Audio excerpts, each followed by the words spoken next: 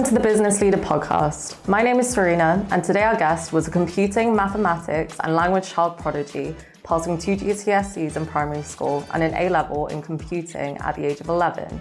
She then went on to be one of the youngest master's graduates from the University of Oxford at the age of 20. Since, she has forged an aspirational career, having had roles at Goldman Sachs, Hewlett-Packard, and Deutsche Bank. Now, she is the co-founder and CEO of STEMettes, a social enterprise that promotes girls and non-binary people to get into STEM subjects. Thanks for listening to the podcast. Don't forget to subscribe to receive the latest episodes. We'd love to hear your feedback. Email questions@businessleader.co.uk to get in touch. And now it's time to welcome Anne-Marie Imafidon, MBE, to the podcast. Welcome, Anne-Marie. It's lovely to have you here, and really excited to speak to you about kind of all the exciting things that you're doing. So I just want to kind of backtrack to when you were younger, and obviously you had a very unique experience at school and kind of growing up.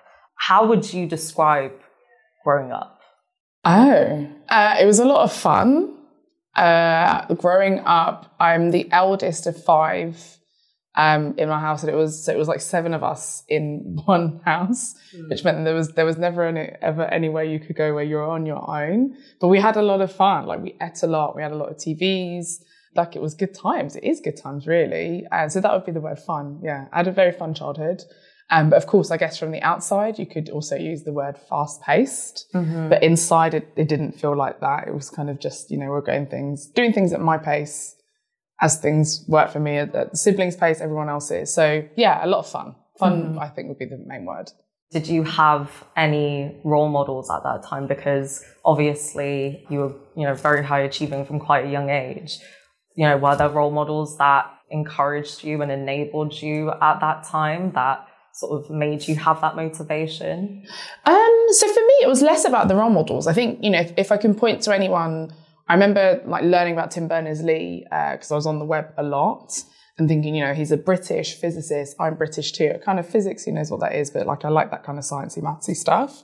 So I remember thinking, that's cool that he made something that was so impactful and so worldwide. That's definitely something I could do one day. Like, why not? Mm-hmm. So I think if there's role models, that would be the person. But I think I've had more of the right kind of people who opened up opportunities rather than it being, I want to be like someone, or I have this now a lot in my work and in the book and everything. And kind of, if you can see it, you can be it. But I think for me, I could see the tech, I could see the logic, I could see the world around me and was trying to understand it. And that was my motivation. And the more I learned, the more I understood, the more I could make. And so it was less about the role models. It was more about the tech and the maths and, that logic and the creativity itself. Mm-hmm. So would you say that you kind of went into STEM from that young age because of just your sheer kind of love and enjoyment for it? Yeah, pretty much. I mean, it for me, like I said, it was the creativity. So whether it was playing with databases, because you can put a lot of stuff in and you can organize it and get things out. I was fascinated with them age 10. Or before that, it was, typing stories on my dad's computer. And, age 4, it was probably gobbledygook, because what 4-year-old can spell. But it was Red Riding Hood, but her hood was purple instead, because I thought that was a better colour. And I'd save it in the computer. And, to this day, it's still quite a funny one that if you dug out wherever that computer is and plugged it in and waited ages, Word 3.0, there'd be 4-year-old Anne-Marie, staring back out at you. So I think for me, the motivation in going into STEM, even though I didn't know it was STEM, was about the exploration. It was about the learning. It was about the understanding. It was about, being able to logically apply things that you'd seen and you'd learn about databases or about the web or about whatever part of maths it was that, we'd looked at that week at school or elsewhere. And then being okay, here's what I can do because of that. And so for me, that was my creativity, and that's still what draws me to STEM, but that was kind of how I ended up in that space. Mm-hmm. And it was something that made sense, which I think is the other thing, even when we reflect on my experience at school, a lot of the stuff that you do in primary school is repetitive because that's what the learning is about, right? You do the timetables over and over and over again, or you work through geometry over and over and over again. And I remember, being there and being okay, cool. You said this last year and it made sense when you said it last year. It still makes sense now. So I don't really need to hear that again. I'm just going to muck about with my mates instead and distract the class because we've already done this and I I could explain it back to you as you wish. So that was it for me. It was a way to understand the world. It was a way to get creative. And that's still something that sticks with me today. You mentioned there that you grew up in kind of a busy household. Was that with your family? And do you have sort of a lot of siblings, or who was in that household? So I'm one of five. So it was me, my mum, my dad, and then the other four who all came after me. There were twins at one point, so there were a lot of people in nappies. So it was very busy, and they were really active in church as well. So there were always people around. There were always parties. There was always something happening in the house. Yeah. And do you think that environment kind of impacted the way that you, I guess, like you thought about life, but also what would you say was the kind of driving factor in you, I guess, applying yourself at school, or sort of having that mentality that you wanted to achieve? Did you have that mentality? Not really, no, it wasn't. There's not really, I mean, it's funny, it's nice because people ask, I did Countdown recently as well, and people are like, was that part of the plan? And I'm like, no, it's not really a plan. I try things out and I see where it goes, and I follow it to some sort of logical conclusion. And even then, not even really to a conclusion. I just kind of follow it and see how far it goes. So it was never like, oh, I want to be the youngest, or I really want to do this, or I want to do great at school. It was more, this is cool. Like, there's clearly more that I could do in this. Let me just do more. And so that was it, more than any like external forces or any expectations, like even up to doing the GCSEs. So, there was part of me that was like, yeah, my cousin's 4 years older than me. And like you always want to, watch TV shows that your cousins are watching or whatever. And I remember them, this GSCE, GESC thing. And I remember being like, okay, cool. Yeah. Like that could be the next step. That's the next stage. And I remember doing it because I wanted to be like my cousins, and not really assuming or kind of taking for granted that I was going to pass it. So I was as surprised as everyone else was when the results came back. They was like, yeah, you passed it, because it was like me, like a 10-year-old writing this exam. And so, yeah, I clearly like to do things and get things done, but I'm not like, I must achieve, or I must be the first, or I must. Like, it's not really the way I live my life, actually. Yeah, it's not really what my motivations obviously evolve as you get older, but I think, yeah, for me, I'm just here for a good time. Oh, amazing. Because I definitely think that, when you hear about someone so young achieving such high results and things that other, kids their age aren't achieving, you do perhaps assume that there is potentially a pressure coming from around them, or, that motivation might come from them wanting to sort of achieve things because of their parents might pressuring into it, or they feel inside themselves that they have to achieve something. But I think it's like, yeah, it's interesting and refreshing that you just kind of followed what you were good at and stuck with it. And then that's kind of what's led to doing this stuff. Yeah, I think for me, I was following along and doing it at my pace and enjoying what I was doing. Like, no one can get me to do anything I don't want to do. That's still a thing that's like now, like my parents, it still annoys my parents actually now, but yeah, there's a lot of things that they'd wish I was doing that I'm like, no. So I think, yeah, for me, it's always, I genuinely enjoy the maths. I genuinely enjoy the tech. I enjoy the ICT. I enjoy learning. I enjoy trying new things. I enjoy applying what I've learned. So all of that has been what's driven it. And, once you've passed GCSEs, what's next? A-levels, right? And so I think that was it. I mean, in many ways, there are lots of subjects that I dislike. So I really didn't like English, for example. And so the more I was doing the maths, the less time I was spending on English. So like win-win. But yeah, no pressure or anything like that externally. I think it's definitely something that has meant that maybe the stereotypes that folks might think of kind of hot housing, child genius, child pressure, even child actors is not, just aren't things that have played out for me in life, because this is like me. It's just what I'm like. With the work that you do with STEMette, that's kind of a passion project. It's a social enterprise. So where did the motivation to start that come from in the first place? So I think what motivates me now and what motivated me to start STEMette are kind of slightly different but connected. So I have always been into this maths, like we kind of said. Have often been the only girl in the room, and for me, going off into industry, working, I really, really enjoyed it because I was being paid now to do all the stuff I would have done anyway, age 10. But it was a conference that I ended up at actually at the end of 2012. So almost 10 years ago, almost actually. And I turned up at this conference in the States. So I was asked to speak on something in particular, and kind of, it was like free trip to America. Whoop, so let's go. Turned up at the conference. It was 3,500 technical women at this one conference. And I remember turning up there and being like, oh my goodness, I've never seen anything like this in my life. It's not even something I was missing or knew I was missing, but how crazy, right? That this is the first time I'm in a majority female environment. We're all technical, like whether it was data scientists, whether it was developers, whether it was, the people working in cyber, or the rest of it. And there was a keynote at the conference, and this lady was talking about how in the US, the number of women engaging in tech had been in free fall over the last, decades or so. And so her call to the audience was, you all as women, please stay. Here's reasons to stay, and recruit just one friend. Like that was what she said. And so I remember thinking, this is really interesting. Maybe it's an American problem. Getting back to the UK and looking back and being like, no, there were 3 of us on my course of 70 in these computer science lectures. I'm often the only woman in a lot of the meetings I'm in at work, and so being like, okay, cool. This is not a US problem. We've got it here in the UK.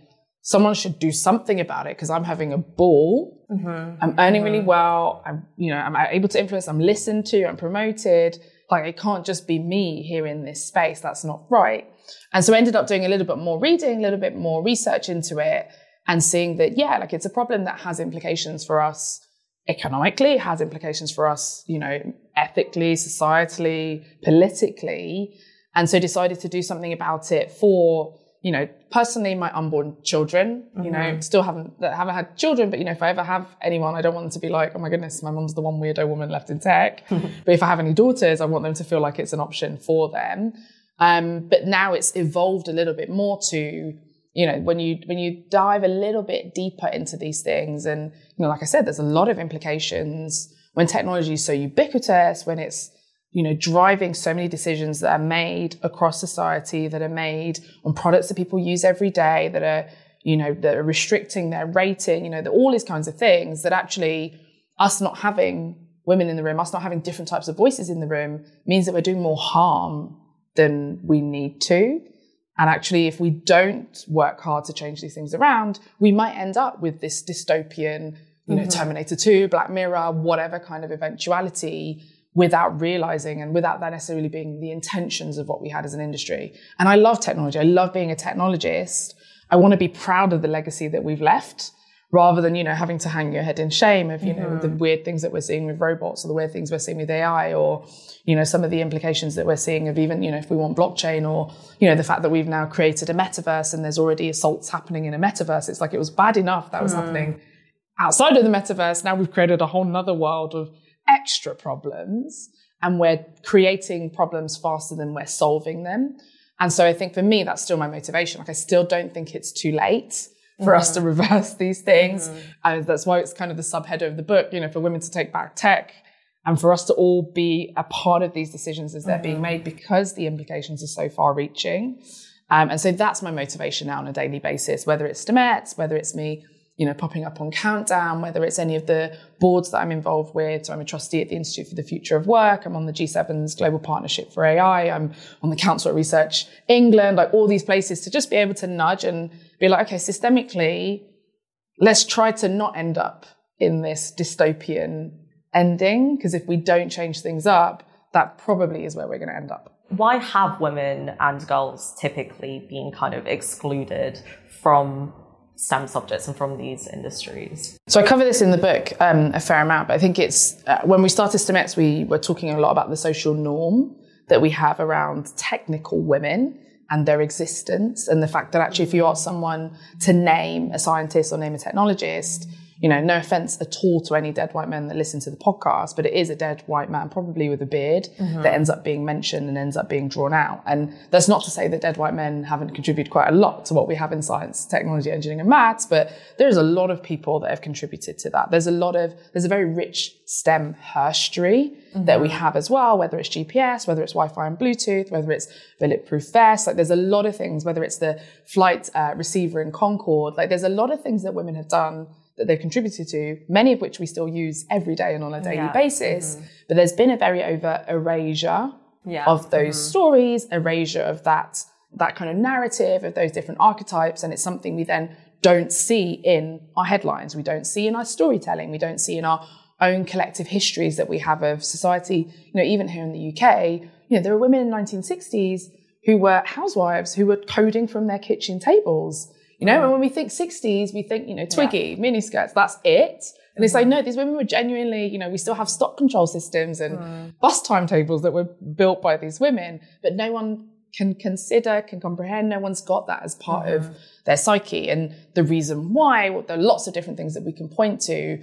Sometimes it's just, a marketing decision made by, the gaming industry a couple of decades back. Other times it's part of a really intentional post-war effort to build back Britain, on this ICT as it was referred to then in kind of government documentation.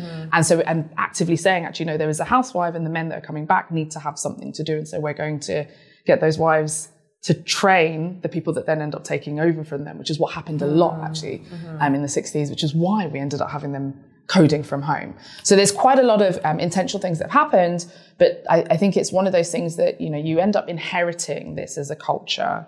You end up inheriting that thing if women just don't do that, even though they really do and they'd be really good at it. And we're all losing out by not having them as part of those technical decisions that we're making.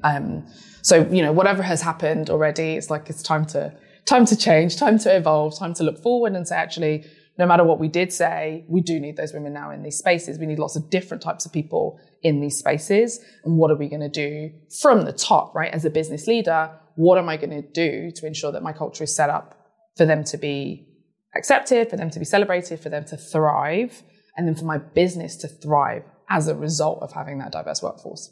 This specific issue of, representation, especially in the tech sector, a lot of it, isn't just to do with the fact that women haven't necessarily been given the opportunity of it, but even when women have been given the opportunity, the way that we've reported on it historically has been kind of inaccurate. And then that has led to this sort of, as you say, like erasure. And therefore this has this kind of like pervasive trickle down effect of now when the way that we perceive STEM subjects and technology and, what is the norm of that is warped, I suppose, to some extent. Yeah. So I think erasure plays a big part, but I think the knock-on effect of that very intentional erasure. So those women were there, but we just haven't told those stories. We've chosen not to tell those stories. And so there's been a knock-on effect, because then that means that if you're turning up today in the IT industry, or if you're turning up today, as a business leader, whatever you're doing with your technology, your assumptions, right, your baselines that you're checking against mean that actually if a woman does turn up, you're less likely to think that she's going to be competent. You're less likely to want to listen. You're less likely to want to value. And there are lots of examples that we have of kind of some of the extremes maybe of this, where, I get sent stories all the time, for the position that I'm in, where people are telling me all kinds of things. I get to talk to a lot of different companies and I get to see a lot of the dynamics, and it is people being undermined. It is people being overlooked. It is people not being recruited. It's people not being paid well and paid properly. It's people not being put in positions of responsibility that should be. And it's happening wholesale because those who do have that power, those who are leaders, aren't leading as if they should be in that space. So whether it's the example, from the 1700s of Marie-Sophie Germain, the mathematician who initially had to write under a male alias because they didn't think women could do maths at that point, who ended up, being instrumental with elasticity, with string theory, which was how the Eiffel Tower is still standing today. And they've got 72 names of scientists and engineers around the Eiffel Tower, and her name is not one of them, because at that point they knew she was a woman and thought it'd be untoward to have her there. Right through to the fact that, every couple of years the technology industry rediscovers the period for the very first time. And it's like, hey guys, there's this thing called the period, and some people have a period sometimes. Did you know?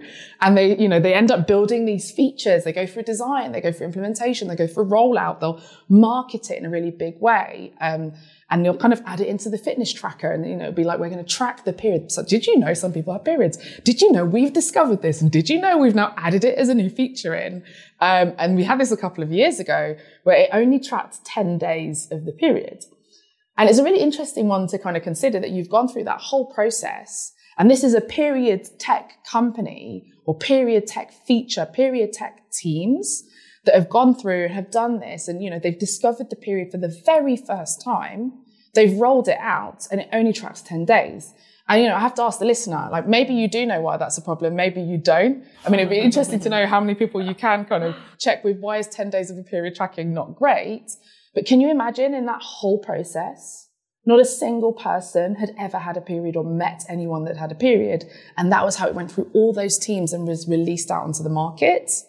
Or they did have people that had met folks that had periods, or maybe even some people that had a period before that just weren't listened to and weren't valued in that conversation. And if we're not doing that in a very period-specific space, where else are we not valuing? Where else are we not hearing these ideas? Where else are we restricting our own innovation? Because we have a really narrowly defined vision of what is of value and of what success could look like and who can contribute to that success.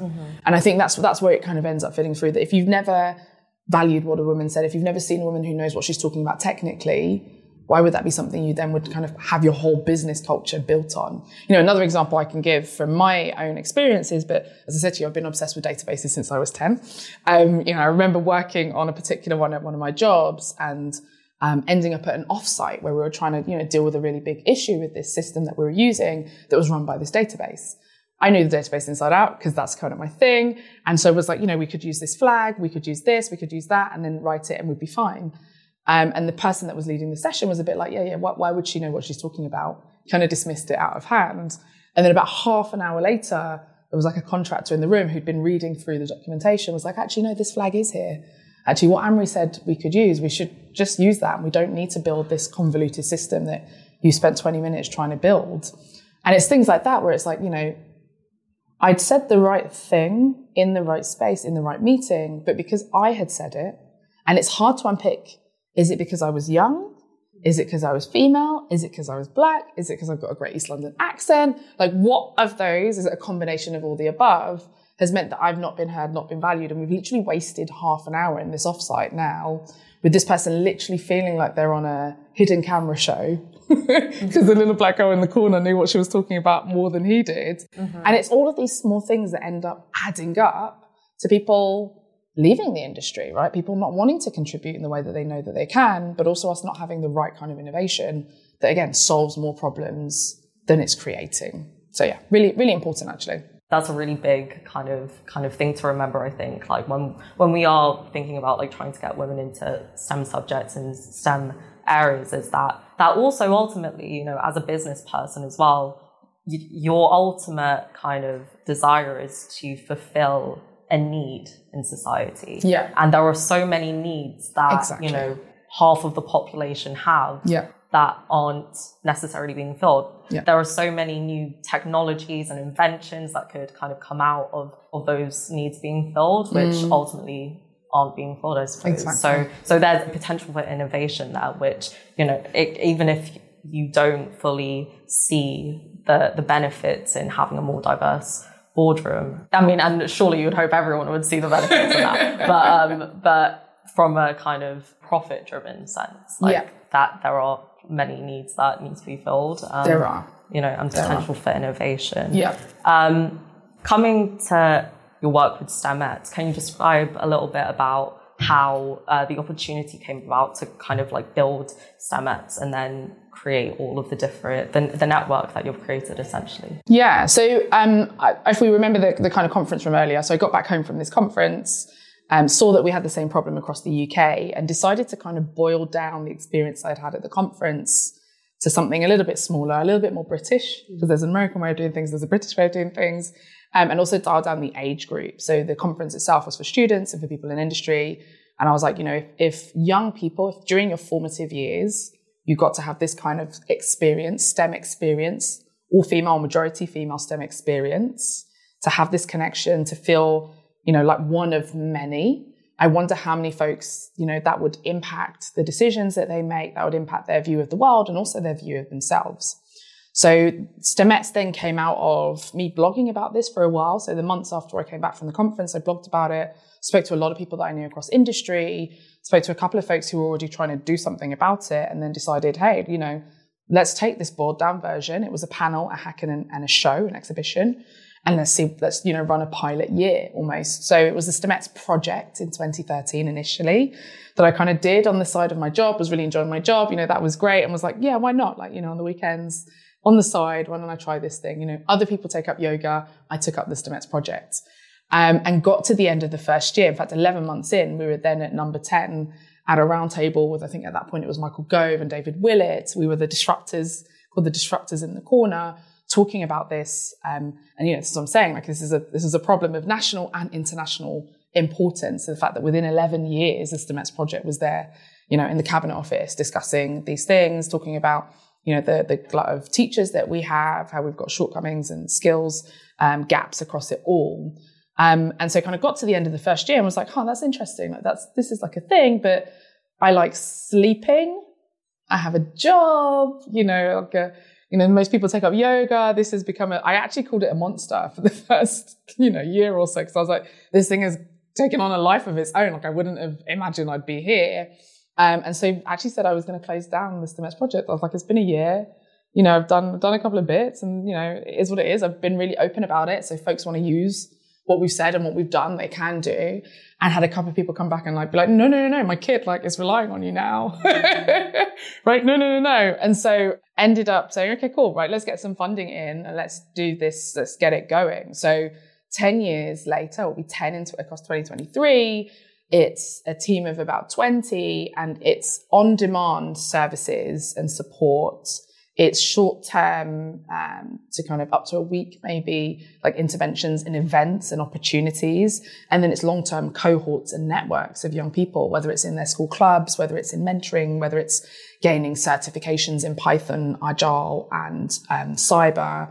And, the strapline is that we're engaging, informing, and connecting the next generation of women and non-binary people to STEM and to STEAM, which is the science, technology, engineering, arts, and maths fields, showing the diversity of role models across, industry, academia, and entrepreneurship.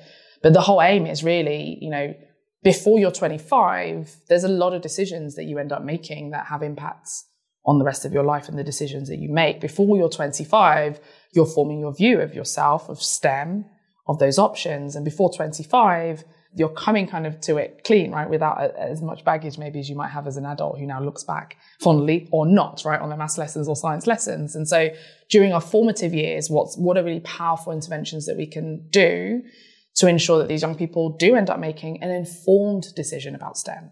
So rather than saying, I'm a girl, I won't do it, it's like, well, okay, this is not the problem I want to solve. And so therefore STEM is not something I'm going to pursue. Or this is a problem I'm going to solve. I'm going to study the politics, or I'm going to study arts. And I'm also going to take along these STEM skills because they enrich what I'm able to do and what I'm able to achieve. So we're solving that problem. As you mentioned, network there. Often girls still, unfortunately, are the only in their physics class. I remember when we were at that number 10 roundtable, the stat at that point was that half of the schools in the country didn't have a single girl doing A-level physics. Mm-hmm. And so it's like, okay, that means you literally feel like you're the only in your school, but you're not the only in the country. And so how do we connect these people together? How do we allow them to share maths jokes? How do we get them to share tough conversations they're having with peers and teachers in the classroom? How do we get them to share with their parents why being a games designer is going to lead to something, probably prosperous and probably fulfilling, rather than it just looking like they're just drawing pictures for the sake of drawing pictures. And so it's ended up being a network of those young people. We have our STEMettes Society, which is the online community. We have our newsletters. We have events that they can come along to. We have the youth board. There's all kinds of opportunities that they have to build STEM and STEAM skills, to build those core skills, and really importantly, to build a network that can enhance their staying power. Because as we've said, there's a lot of things that women end up facing in the industry. And if you've got a network, if you've got your mentors, if you've got people around you, you're much more likely to kind of have the resilience to stay and make the change that we need to see despite the environment that you're in. And so that's been the power and the fun, and the impact of STEMettes. So it's been more than 60,000, I think, at this point over the last 10 years of young people across the UK and Ireland who have had STEMette experiences, whether that's in a club, whether that's in a school trip, whether that's at an event, whether that's coming to see the Mercedes F1 team up close and get to see the cars, whether it's working with GCHQ and MI5 and MI6. There's all these opportunities and people that they've got to meet that they wouldn't have seen, and that Hollywood, TV, sometimes parents, often peers would say don't exist. but they've got to see all of them. And so that's been the Power of Stomets. That's what that's all been about and continues to be about as we head into our 10th year. And you mentioned in that kind of initial growth period, you sort of reached out for funding and raised funds for Stomets. What was that experience like, and how did you go about navigating that? Because typically, I think, that's a challenge that a lot of female business owners do really face is raising funds and kind of getting that recognition. So what was your experience with that? So as a social enterprise, we ended up going down a slightly different route from needing to raise funds and kind of generate investment. So I wasn't actually full-time on Stomets until maybe 2-3 years into the journey. So I was still working. We were being paid to provide the services that we were doing. So it was effectively bootstrapping, but with, I guess you could say, like really good market fit, where we had funders, we had people that were willing to pay for what we were delivering. We had people that were willing to pay for kind of marketing alongside whatever we were doing. We had people that are willing to fund and sponsor and also donate. So it has been 10 years of that kind of thing, whether it's statutory funding, whether it's from private foundations, whether it's from corporates and companies who just know that they've got a problem on their hands and they want to invest in the future. That's how it's been, rather than needing to raise, do a seed round and do Series A or anything like that. So that's taken the pressure off a little bit. I know definitely not working full-time at Stomets at the beginning meant that, we could work a little bit more and be more flexible on that front. But even now, we've got to prove a model. We've got a lot of alumni. We've got a lot of engagement. We've got a lot of, other benefits for people that work at these companies that engage with us. And so actually that has been more than enough. And we haven't needed to go out and have that fight with a VC, or try and pitch. And it's not to say we haven't had those discussions. I mean, I remember turning up at one investment conference that I was invited to speak at. And then having folks you get booked in, right, to kind of speak to people afterwards. And we run an incubator called Outbox, where we give young people funding for their business ideas. And I remember being sat down with this guy who was like, okay, cool, right? So it's young girls and businesses. So it's all like what? Tell me beauty, makeup, that kind of thing. And me being like, no, but also, why am I in this meeting with you? I don't sit with you and have to explain to you that girls like things other than beauty and makeup. And so, it's been really, I get to see it, but from the side, I get to see our young people also growing their businesses, but it's not something we've had to engage with or fight against. But it's definitely something I broached on my podcast, Women Tech Charge, got to speak to lots of folks about that. And I know it's a problem. It's just not been the path. I think it is important actually to talk about that, because not everything is about, raising investment. You can build businesses in other ways. And actually I've really enjoyed doing it the way that we've done it. And would you say that your motivations kind of as the business has grown have changed, both in a professional perspective, but even in your own personal life? Kind of how do you maintain that motivation kind of despite all odds? So the motivation, the overall aim hasn't changed. It still is that trying to avoid Black Mirror, Terminator 2 eventuality. I think day to day, it's tough. Managing a team of 21 people is also fun, right? During post-pandemic or post-lockdown and, hybrid, all these new ways of working, and human beings are human beings. They're not algorithms or computers. So I think for me, the motivation is the time I get to spend with the young people. And so I do that as much as I can. So yesterday, actually, I think I was on a session we had with an engineer and I was hosting it, and you get to hear from them directly and you get to see connections being made. You get to see advice. You get to see names and, young people coming back and people being like, I was at the very first one. And, or results day, happens, and then you get a load of messages of, you remember when we were, I didn't get the grades I wanted, and now I've got a first class and I'm, off to be a software developer here, and, I want to come back and help. And I think that then is the motivation of seeing the impact that we are having in these formative years, seeing how these young women and young people are going into industry with a completely different definition of success, but highly skilled, highly competent, highly confident. I mean, I'm worried for the industry really, because we're unleashing these Stomets on them, and I'll get messages and it'll be like, "Hey, Anne-Marie," and I'm like, "Hey," they're like, that job, that company I told you about, I quit it, but actually I've started this thing up, and we've got the funding for this, and I just want your advice on this." And I'm like, "Hang on a second, rewind. You quit? What happened?" And they're like, "Oh, well, they weren't listening, and they didn't believe me that I knew this, and I know what I know." And it's things like that where it's like, okay, cool. And now she's built, an alternate VR startup outside that's doing really well. And you've got to think, so my kind of message to business leaders is don't go the way of Kodak. They're coming.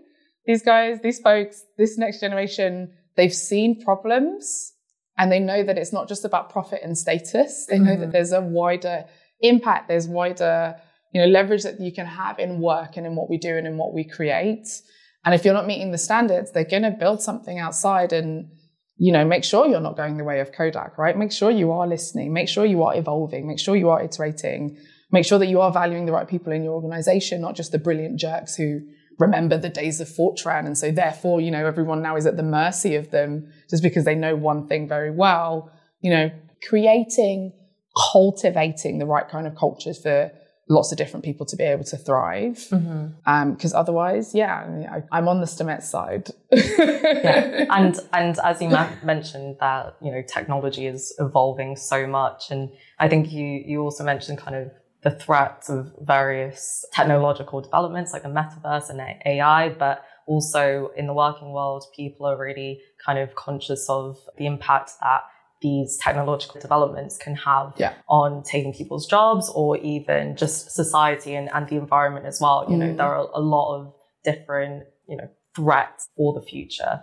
Do you have an opinion on what kind of the biggest or sort of scariest threat might be in the technological world in the future? Or are you not particularly worried? No, so I don't think it's one threat. I wouldn't say, AI is the biggest threat or robotics is the biggest threat or the metaverse or Bitcoin or whatever, or blockchain. I think for me, the threat is not having the right people and not having the right considerations as we roll out this technology. I'm a trustee at the Institute for the Future of Work, and there's some case studies we released a couple of years ago looking at, everything we do is fourth industrial revolution. So all these technologies, a lot of them are data driven and the impact that they're having on the workplace. And we looked at the impact that, using algorithms to hire, using algorithms to recruit, to kind of promote, using algorithms to manage a workforce and allocate shifts and decide promotions and pay, and the implications it has of just allowing the technology to do what the technology has been created to do without any checks, balances, considerations, impact assessments, or any real accountability for that technology being rolled out. So I think for me, the biggest challenge is going to be, it's actually for the industry. And it's like, we can't be as arrogant as we have been up until this point. Like, knowing the computer science doesn't mean the scenarios and the use cases that it's being applied in. And so we can't arrogantly be like, this AI is going to tell you if the person is trustworthy. Because it's like, how do human beings know that that person is trustworthy? How have you taught the AI what trustworthy looks like? Is it based on phrenology, which is something that supposedly we threw out ages ago, right? What is it based on? If you've got the right kind of data? Also, if a human being's not able to tell who's trustworthy, if you've got an AI now doing that billions of times a second, what are we multiplying up? Like, is that really something we want to be doing? And what are the implications? And who's thinking about how we do that billions of times a second and what the implications of that look like versus, even though it's analog and it's slow and it's human, versus a human doing that and making that one mistake at a time. So I think that's my biggest fear. That's the biggest challenge that I have to the industry is there's way too much arrogance. Like, just because you know the computer science doesn't mean you know all of it. And so where are we thinking about our own accountability, our own checks and balances, and the fact that this isn't just deterministic in like a closed space and in a vacuum. This is affecting real lives. This is impacting what people are paid. This is impacting, the way the resources are being shared. This is impacting, when people are getting things that they really need for real life, in health circumstances, in work circumstances, financially, right? These are really serious decisions that are being made. And so we can be a little bit blasé, we can be a little bit, we don't take it as seriously as we really should because we're so excited about that technology that we're forgetting that actually there's real human beings on the end of this. And so for me, that's the challenge is, it's great to have that pace of innovation, and I put it in air quotes, that pace of innovation, but at what cost? And how are we counting that cost?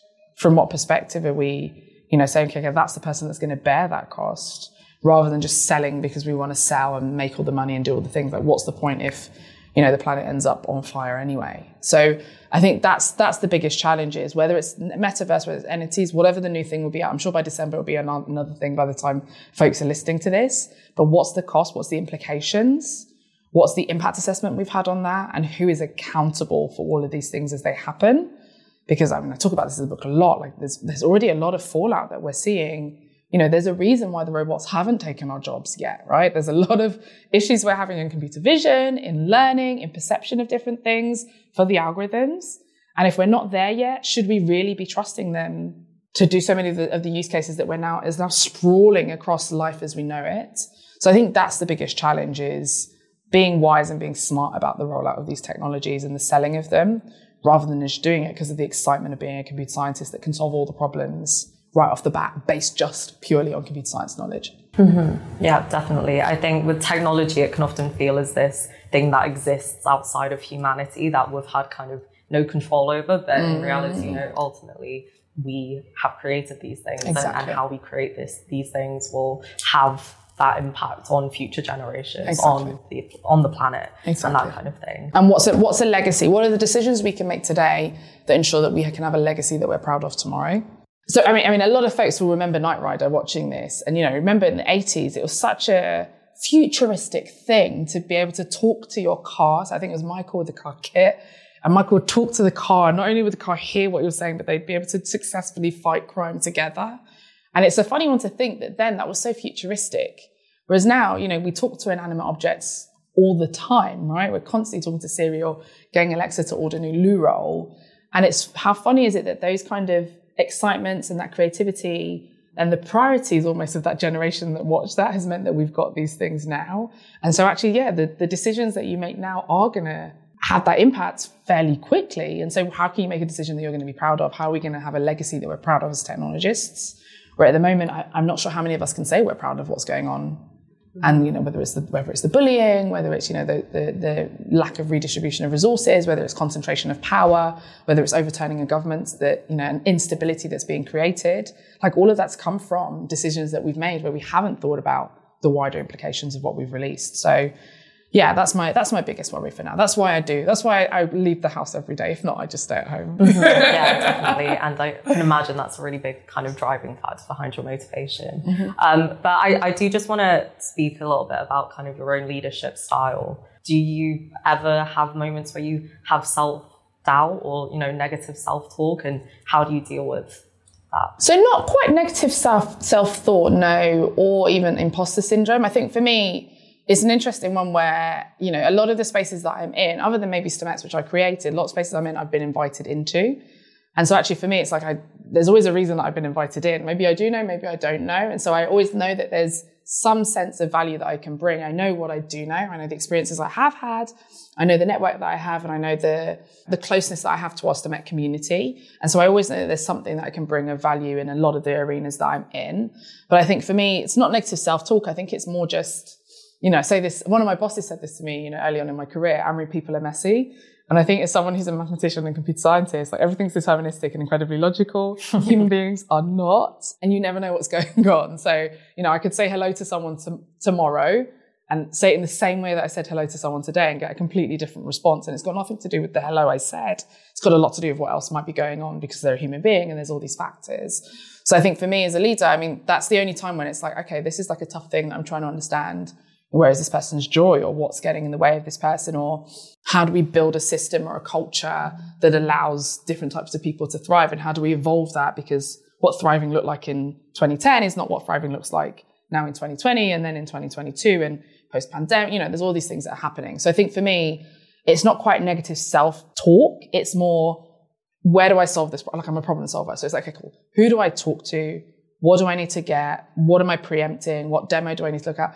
Is there a technology that can help solve this problem, if we consider it properly? And so that's my thing. I'm always on the, how do we solve this? Or do I need to just give them time? Because sometimes human beings just need time. So that's ended up being my leadership style, but also empowering people in my team to do what they need to do. I can't do everything myself. There's only 24 hours in a day, only 7 days in the week, right? And so, yeah, sometimes it does need to be trusting your team to do what they need to do, knowing that then I can turn up, and if I've given them the right tools, the right structures, the right support, and set the right example, then, I've got to trust in my system, trust in my people, trust in the example I've given them and the norms that I've set in the spaces that I operate in.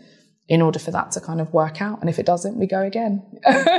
Really iterative, build, measure, learn, build, measure, learn. Yeah, no, that seems like a really kind of positive perspective to have. But in terms of kind of when you experience sort of failure and adversity in your life, are there kind of any moments in time that come into mind, and how did you deal with that when it happened? Or how do you deal with that? On a daily basis, I make mistakes and there's failures. I wouldn't believe anybody who says they've never had a failure or never had to deal with it.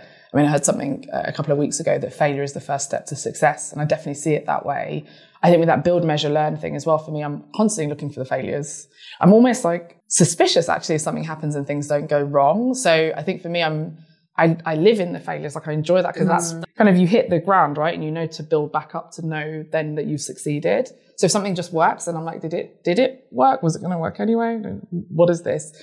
So I really enjoy the failures, and whether it's, you know, not putting the right date on a quote, so you end up paying, you know, being paid, you know, last year's rate for something this year, whether it's hiring decisions that we've made that actually we really shouldn't have had that person in the team. The week before lockdown was announced in 2020, we had a load of schools in one of the regions that we work with a lot were closing down. And so we kind of saw it coming. So we're like, we're going to run 12 weeks, which is then extended for an extra week. So 13 weeks worth of online activities for the STEMX community for free, and send laptops out and the rest of it. And our very first session with the really young ones, we decided to do origami as part of this math session. And, you know, an hour later, with the kids still trying to just fold a square piece of paper now into half 8 times. You know, it's like, you know, at this point, we're like almost crying, laughing on the session because we're like, this has not gone right. You know, and you learn those things. It's like, this was a complete failure. This is half an hour where they asked the role model loads of questions, but no one has this like little origami thing that we're supposed to have to beautifully show some part of like mathematical geometry. So you have failures all the time. But what do? You're like, okay, cool. Maybe next time we do origami, it's for in-person only. Maybe we don't do that, or maybe we choose a slightly different one that only involves one fold rather than one that has one fold 8 times and then another, you know, tucking in. And so like there's always failures, there's always mistakes. You'll always turn up and be like, you know, why didn't I bring it on a USB stick? Or, you know, why don't we not have the address so that we don't have all these people turn up? You know, we only give it to people that have onboarded. So life's an iteration, like you live and you learn. And if you make no mistakes, there's no learning going on. And as we know, like I love learning, right? So I think that's it, like constantly experimenting. And if you frame it as well as an experiment, you're like, I don't know if this is going to sink or swim. Then when it sinks, you're like, okay, cool. Like, let's go again. What did we learn? Again, I don't know if this is going to sink or swim. If it sinks again, you're like, okay, cool. 3rd round, let's go again. Like, what's this going to be? So that's definitely my approach to failures. And there'll be lots of things that go wrong literally on a daily basis. Like there's always fires to be putting out. But you know, as a business leader, I think you already know that, right? You already have that as part and parcel, and it's how you manage the failures rather than trying to avoid them wholesale. Mm-hmm. Yeah, definitely. And I think it seems as though you don't get too emotionally attached to that failure, and kind of just having that mentality of realizing it's a part of the process is really important in sort of not getting too upset about it in the first place, and kind of just taking it as a notch on your belt for a lesson to be learned. Exactly. There's always a lesson learned. I think it's one of those things, again, I'm very efficient in my brain, so I won't often remember the whole failure. I'll remember the lesson learned. Mm-hmm. Mm-hmm. And then that's it. It's like, we just don't do that anymore. We just put dates on quotes. And very rarely will it be like, yeah, there was that one person that happened, or there was that origami session. I mean, the origami session was hilarious. Hilarious failure to remember. But now it's like, yeah, we just don't do origami on virtual sessions.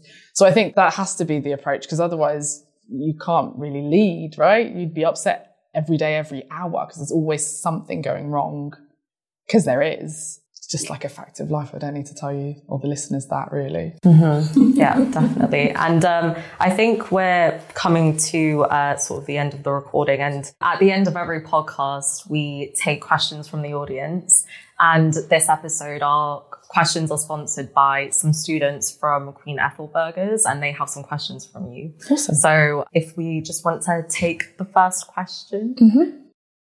Hi, Dr. Anne-Marie. My name is Hansen, and I'm a student in QE. So my question for you is, what do you think is the reason that the science community is not diverse enough? And how can I, as someone not in the field, help to change the phenomenon? Hi, Hansen. So great question. 2-part question as well, like a good 2-in-1. I think the reason that the science community is not diverse enough is because science has been seen as a field that's been kind of supported by those in power and used to support those in power. So if we look historically over the years, there's lots of different discoveries that have been made by the science community that actually support whatever's happening in that country of the day. So whether it's phrenology that we mentioned earlier or eugenics for a lot of things that have gone on. And so it's meant that actually, having different types of people in that space has kind of not been what the folks in power have necessarily wanted. And so where you have things like elitism, that's been done to help preserve the order and preserve who is there and is dominating in that space. And we still see that a little bit today in some kind of corners, in some academic spaces, where there are particular people that have been there for a long time and that no one wants to challenge, but also who feel like there is a particular set of characteristics that a true scientist and a top scientist should have and act accordingly in their interactions with the people that they have within their departments. So I think that's definitely something that if we go to kind of academic science, obviously industry comes out of that. And so there's a lot of these kind of cultural things that have been inherited. I think it's a really, really great question, actually, part 2, which is what can you do, Henson? I think that the greatest thing for you to do is to be an active bystander. So if you're going into this field, even if you're not going into this field, get to learn, get to understand who the different types of people that can contribute to science and have contributed to science. Have a listen out, have a look through. There are different documentaries, different resources. We have the STEMET zine as well that we give out, role models and a lot on our social medias all the time. So get to kind of challenge your own norms and your own assumptions about who does science. And then when you do see these things happening, which you will, I'm sure, see whether you're in science or not, get used to calling them out, right? Get used to saying, maybe that joke's not funny. Get used to saying, actually, I'd rather have this person, or why don't we tell that story, or why don't we value, and I want to hear what this person has to say and contribute to this conversation. So that would be my main thing to do. Don't be an active bystander. Clue yourself up, get learning. You don't have to read my book, but, there'll be lots of different resources out there for you to learn a little bit about the different types of folks that could be in science and should be contributing. And then you have your own sphere of influence. And I think it's definitely something that's good that the age that you are, you're already thinking about this. So by the time you do become that leader, because who knows, why wouldn't you become a leader?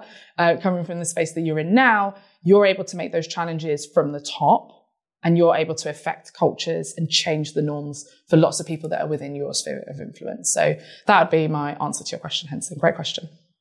Great answer. And our second question for you is from another student, and this is what they asked. Hello, Dr. Anne-Marie. My name is Nishal. I'm a student at Queen Ethelburgers, and I hope you're doing well. I just wanted to ask you, since you're a child prodigy yourself, that if you take any child between the ages of 3 to 4 years old and train them from a very young age, that they can become a child prodigy as well. Great question. Yes. I mean, disclaimers or kind of terms and conditions apply. But yeah, I do genuinely believe every child's a genius. And it might not necessarily be maths or what I did, but there's no reason why it couldn't, especially 3 and 4. Like, that's a really young age. Like, there's a lot, they're like sponges at that age.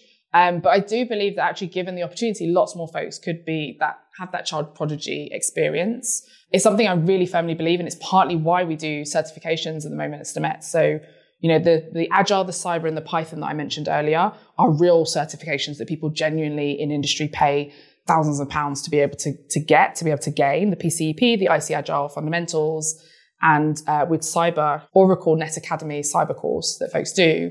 But these are real courses that are done by real people in industry, and we get groups of teenagers to do them every half term. There's at least 10 that are doing at least one of those qualifications, and they pass them, and it's no big deal. And we've been doing that for the last couple of years now. So yeah, I mean, why wouldn't we be able to get a 3 to 4 year old at some point in their life before 16 to pass a GCSE? Yeah, like that's not hard.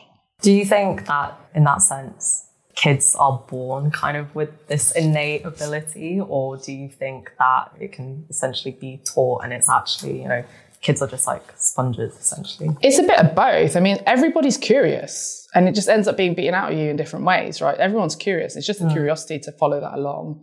It's not that everyone should do GCSE maths at 10, but there are lots of things that people could do at whatever age that works for them. And that doesn't work for a system because you need everybody to do similar things. Otherwise, supposedly the system would fall apart. It wouldn't, but supposedly it would.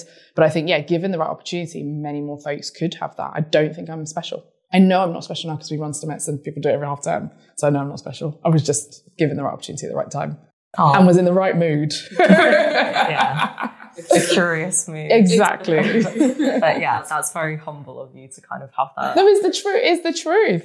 Genuine, like, I mean, you know, up until then I didn't have, but now we've literally have had people that have gone through it. You know, one of the girls that wrote back did the Agile course. There's one of the youngest Agile Scrum Masters actually was in the pilot program that we ran.